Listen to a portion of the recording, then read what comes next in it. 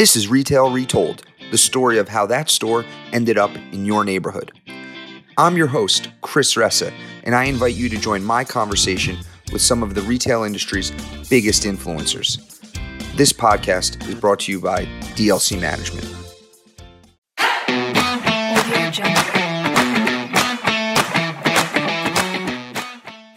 Welcome, everybody, to What's in Store, the show where we cover hot topics at the cross-section of retail and real estate. I'm Carly Iacono, and I'm joined by my co-host, Chris Ressa. Chris, how are you? Great to see you again. Doing well. How are you?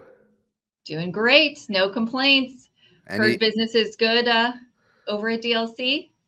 Business is good. We just bought a big deal we are going to announce yesterday, so excited about that. Congrats. Very exciting. Yeah, and getting ready for Thanksgiving, hosting. You got any big plans for Thanksgiving?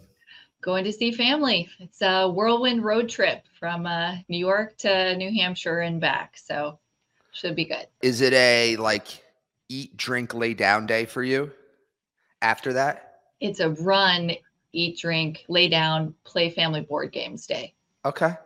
Are you good at it? What board game for you? Of course I'm good at them. What game? So we really like Rummy Cube, Upward Scrabble. Risk is big if we've got enough time. Just depends. How about you? Risk is great. You just need the time for Risk. Exactly. You just need time. So we actually we play Monopoly a lot as family, and sometimes we sub out play money for real money in Monopoly. Ooh. Yeah. Interesting twist. Yeah. I bet that gets heated. It does get heated.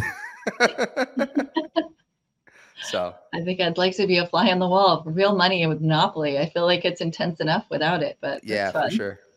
Okay, good luck. We hope you don't lose your shirt, literally and figuratively. Yeah, good luck.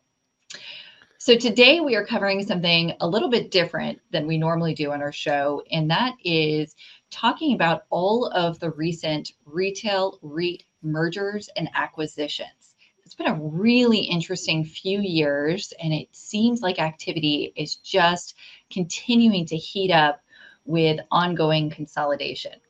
So we wanted to cover some of the big mergers in the REIT space on today's show and kind of give you our thoughts on what the thought process behind these acquisitions and mergers might have been and what that means for the industry overall.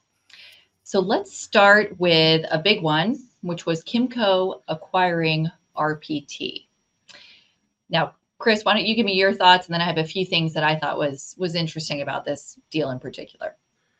Yeah, I think the overall landscape. Can I take a step back, Carly? Just one step back. Please.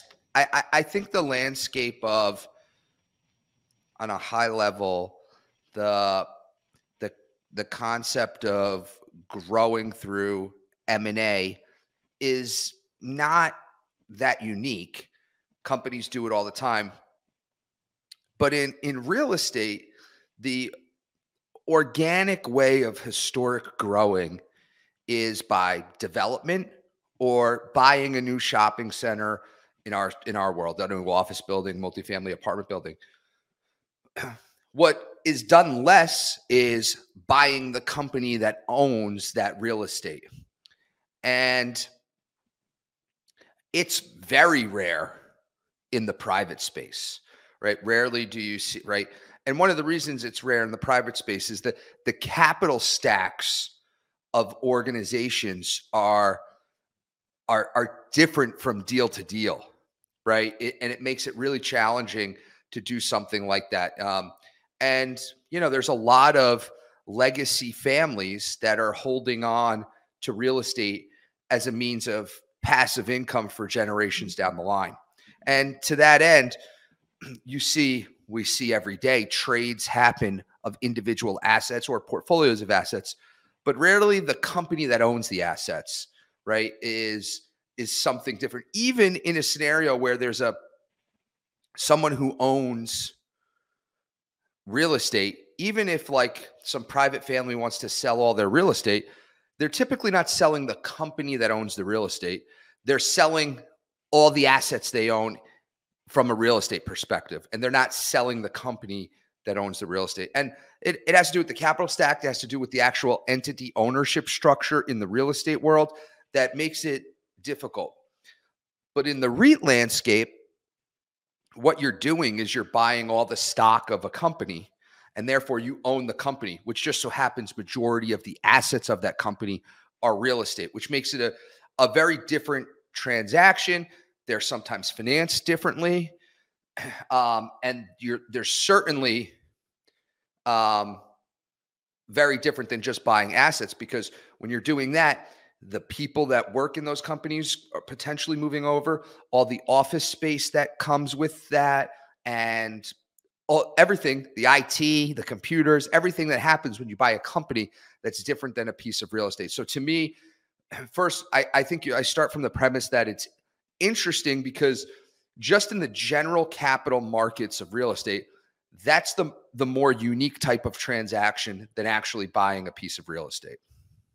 You're so right. And I'm glad you made that distinction, because when you hear publicly traded REITs merging, it's like, okay, they're going to put out stock, and now that stock is assigned a new, ticker, and that's about it. Now these assets move over to this fund, but the actual integration of the businesses is so complicated for all those reasons that you just mentioned.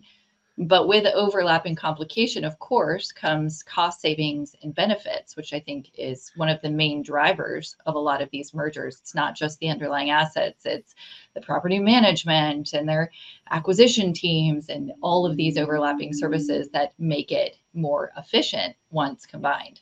Yeah, I've been involved recently on much smaller scale of some M&A, and the words that's used in the M&A world are synergies and dyssynergies. Synergies are where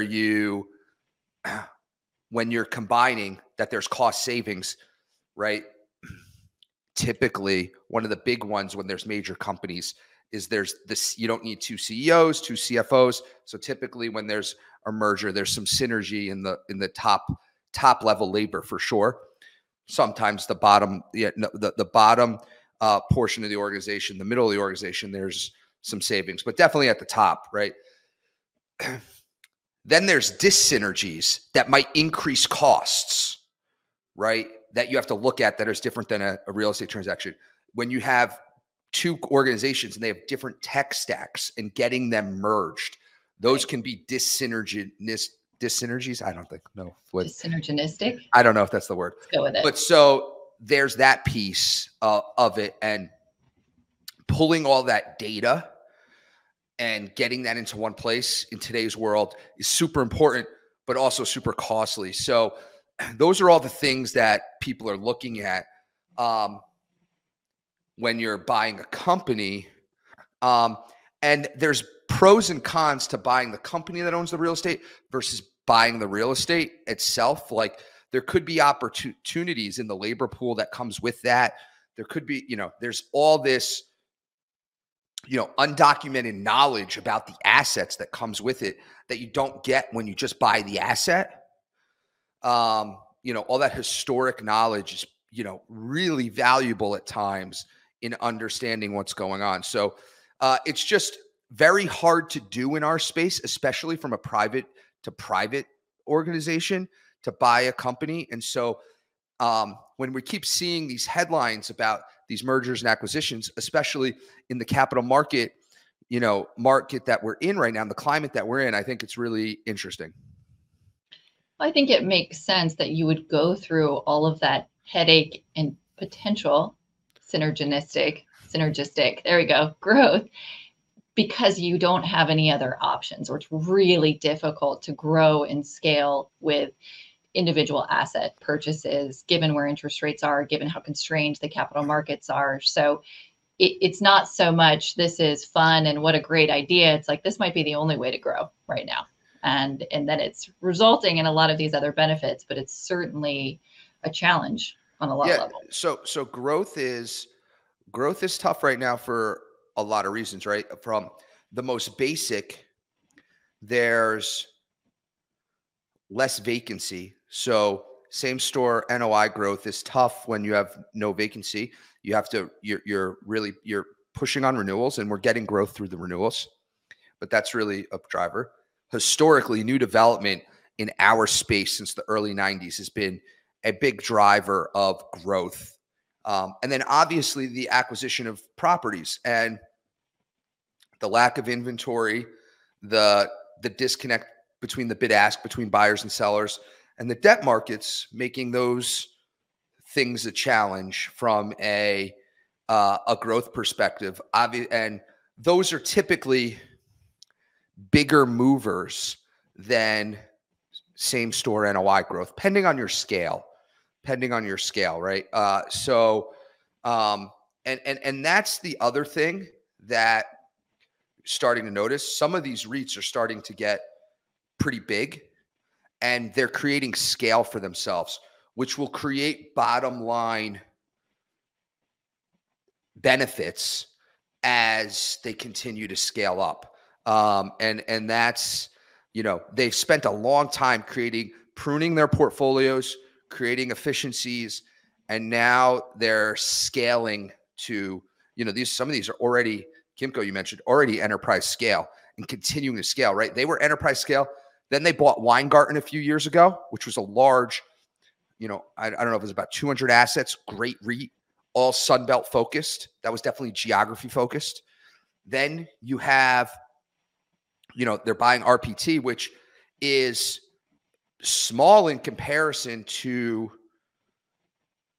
Kimco, right? They had 43 assets, 50 assets, something like that. Kimco's got 500, something like that. So small.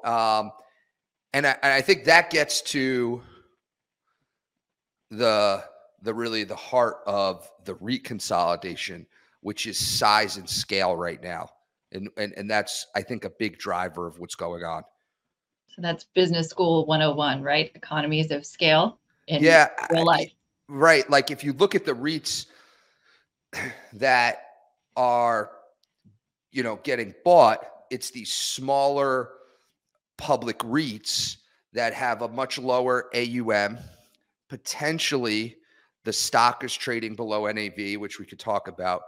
And then there's it's how the sale is structured. Those are like some of the big drivers. Like what is the price of the stock versus the NAV? What is the scale of this organization? And how do we structure a deal to buy this organization? And I think what the market is essentially saying is, and I say the market, the equities market is like, is there a need for all these public REITs? And it's making it tough to compete if you're a public REIT, because the equities market's saying like, do we need all these public REITs? Which is, some of that negative sentiment is pushing the stock down and creates this opportunity where the totality of the value of the stock is, lower than NAV, and there's analysts all the time that are tracking all the REITs. Green Street does this. Green Street puts out a report that tracks all the REITs and what their market cap and enterprise value is and what is their NAV. And when there's a big delta, some of those REITs could end up with a target on their back. Right. And I think there's other benefits than just scale, right? There's specific reasons certain REITs go after other partners, right? It's not just whoever they can gobble up. Sure. I know RPT has a pretty big exposure to some, let's say, higher risk, big box tenants, right? Like Joanne, and they've got a ton of Bed Bath exposure, Regal Cinemas. So do you think, and this is speculation, I don't have any inside knowledge, it just seems to me that maybe Kimco wanted that space, that they saw an opportunity to buy that space at a discount because of the risk profile, and then maybe backfill at a much higher rent rate and really boost the portfolio over the near term. Do you think that could have been driving part of their strategy as well? I don't know. My gut is, I'm sure there's a lease-up plan. I think the drivers of the strategy to me in that specific deal, and I don't know a bunch of, but just outside looking in, I think were the synergies. If you read the reports, there was a lot of synergies that they talked about in this deal. And that has a lot to do with the geographies that RPT owns in and the small nature. So I think that's one. There's an immediate bottom line savings based on the synergies. I think there's clearly probably some of the real estate that they have their eye on. I think RPT was leasing space. And so, some of those tenants haven't opened yet. There will be, I'm sure there's some level of down the line that NOI growth that's already baked in. So there's some CAGR in this, and there's probably opportunities to relet space. And then they'll probably de-risk by selling, I imagine, some of the maybe not, but maybe there'll be some assets that get sold in post closing. So, but I don't know. I don't know if they were looking at specific boxes or not and saying, well, this is an opportunity to relet space at a higher rent. I'm sure they underwrote every single deal in the aggregate, right? They underwrote every asset, and the aggregate of that underwriting clearly led them to think there's opportunity somewhere. Right. Immediate and future, I would assume. Yeah, there's immediate and future. Let's move on to a few other examples. Regency. And then I think one of the key drivers, hold on, we didn't mention, we mentioned one thing. One of the key drivers, and this is happening in many of the transactions, is that the way they're funding this is through issuing stock.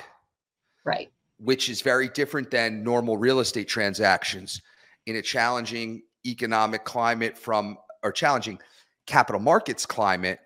That's a very interesting way to structure a deal. And that was, Regency did this with Erstep Biddle. Kimco's doing this with RPT. And so there's, really clever capital structuring to acquire the assets, because you're not just acquiring the assets, to buy the companies. And so I think that is, I think it's important to note, because I think without that, and I recently interviewed Glenn Rafano and he talked about that, I wonder if there's a deal in this environment. So I think it is a key driver, is the capital structure to which to acquire it, which a private company can't do to buy another private company. Well, they're basically buying a company on sale because they're trading at such a discount to the net asset values. I mean, if you look at it just straight from a real estate perspective, simplistically, here's a value of everything they own. Maybe it's 30% below that value that we can acquire it. Why not buy as much product as you can on sale instead of paying full price? So there's that, but there's also, it's very different if I can buy something at market price, but I'm using current debt pricing, right, versus issuing stock, right? If I'm that's when you're talking in the billions, these numbers, that those rates and cost of capital start to really move the needle on whether a deal can happen or not, right? If you read any Business 101, when you're at scale, you're in the cost of capital game. And so I think that is a big driver.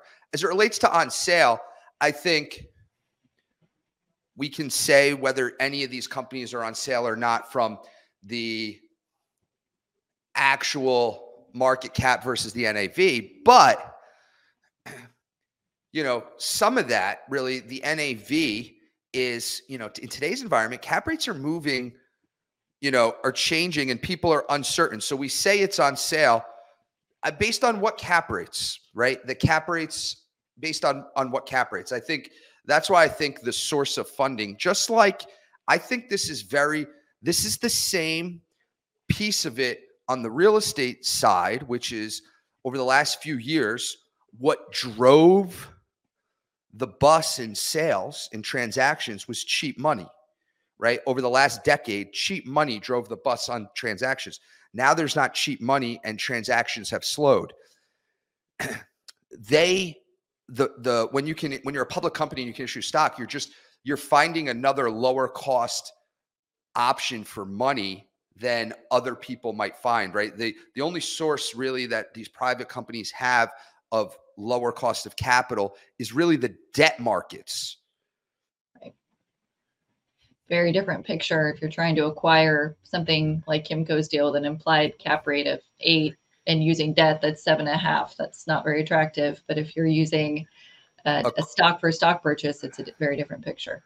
Correct. Yeah. And the cost of that capital is very different. Correct.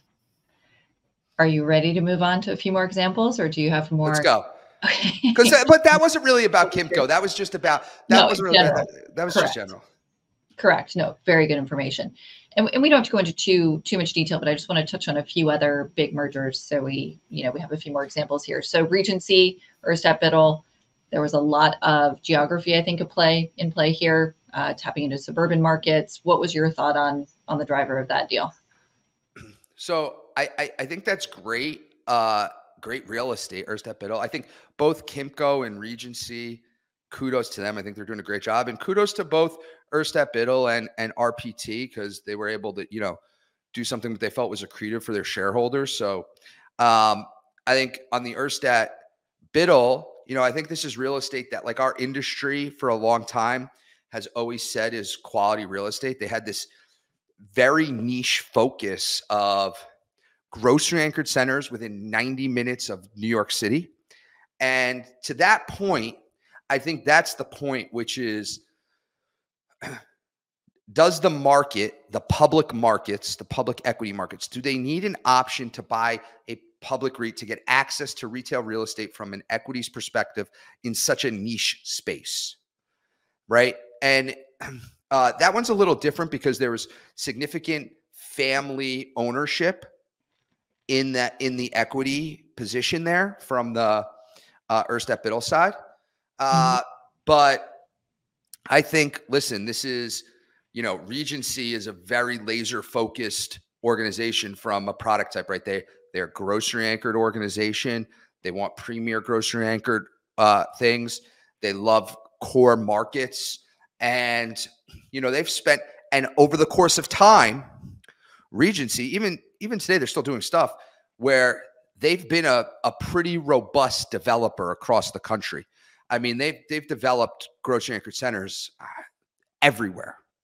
And to that end, we all know how challenging development is, right? And they've relied on the development pipeline for growth for a while. This is a company just like Kimco that's not unfamiliar with M&A. They bought Equity One, some years ago, 7, 8 years ago, I forget when it was. That brought them to the Northeast. And then this really densified them up here to get access to really, really good real estate, in my opinion, some that had, a lot of people had high regard in our industry. And so this is definitely super long-term play for them because the type of REIT Erstep Biddle was. Yeah, very interesting acquisition. I'm glad it worked out for him. Like you said, I think it's a great long-term move, some really interesting assets and markets. Yeah. Let's move on to some of the net lease REITs. So we had GIC and Oak Street buying Store Capital. Spirit was just acquired by Realty Income, 2 huge deals.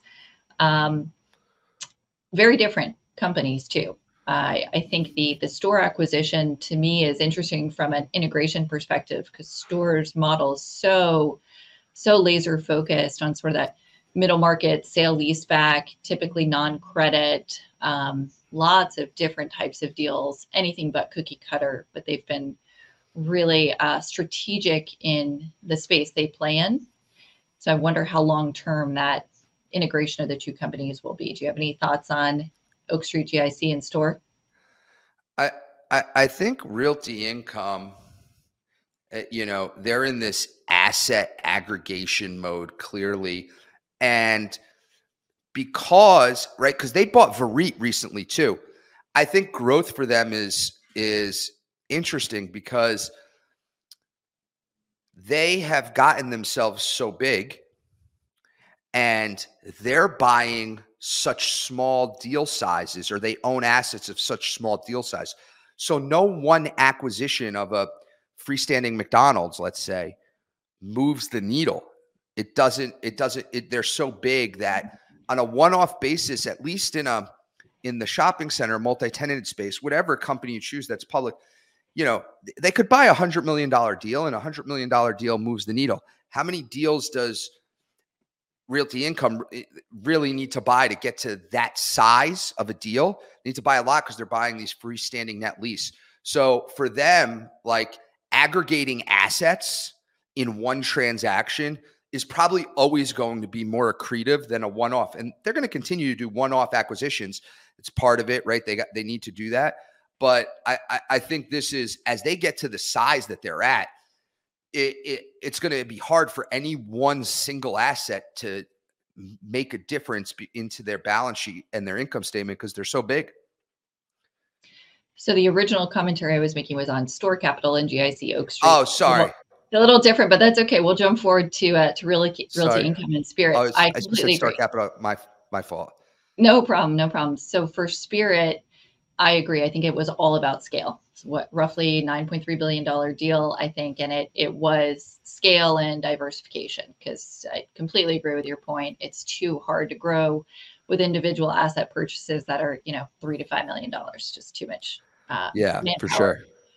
So that makes total sense. I think that the Store Capital one, they're a little more nuanced in the types of deals that they underwrite. So I think that's just interesting because it's less cookie cutter. So I think it's a great strategic play. I love how they underwrite the middle market sale leasebacks, but it's, I think, a little harder to wrap your arms around from a quick integration perspective because each of their deals are so unique. Yeah. I think on the Store Capital front, I think they're in a little bit of, I don't know where they rank in size of REIT, but like, do you know where they rank in size of REIT? Yeah, I want to say it was like the third largest. Third largest publicly traded net lease REIT. So third largest net lease REIT. Right. But so I think, right, you're either getting to scale or you're looking at a different plan. And to me, that's what I think. And I think these companies are like deciding, are we going to find a way to get to scale, or should we find a different plan? Because it's very hard to compete in the public markets. Agreed. Yeah. So with any of these, we have massive consolidation, like we've been saying. To me, we're taking buyers off the table. So as a broker, I'm like, oh, now I have one less person to go to when I have an institutional asset, or I have less buyers to put against each other to create a competitive landscape. So a minor change, but that certainly plays in. But on a positive side, I think we will see, and you and I were chatting about this earlier, more turnover of inventory in the next few years. So as these REITs kind of come in, they see what works, what doesn't. There'll be some trimming of the portfolios, and trimming of portfolios usually means more assets coming to market. So for that, I'm excited, being that we have limited new development. I think that'll kind of put some new lifeblood into the market that we haven't seen in the last few years. Well, a couple things. I think everything you said is right. I do think there's going to be more M&A activity. It just feels like there's going to continue to be more of this type of activity in this space. And I think you're right about the inventory. Like, there'll be some assets that people want to dispose of. But I think on like a total off on a tangent, I think some of these companies that got consolidated, some of the people are going to go off and start their own ventures. That'll create opportunities for you as buyers. Okay. I think you're going to see that perspective. I think you're going to see some people who end up starting their own ventures and need to aggregate and acquire assets. I don't think some of these people aren't just they're not setting off into the sunset and going to Tahiti and starting a surf shop. No, nobody's made that dream come true. Are you sure? Maybe. That's funny. Good. Well, I like new ingenuity, new businesses, and of course, more buyers. So that is good news. I'm going to take it as a positive. Anything else you would like to throw out there before we wrap up today's episode? That's what I've got today. Excellent. Well, I hope everyone listening enjoyed our thoughts on the retail real estate REIT mergers that we've seen over the last year and what we think this means for the industry. As always, feel free to reach out to Chris or I anytime that you would like to talk retail real estate. Thanks so much for listening, and we will see you again next month. Thanks, Chris. Thanks, Carly.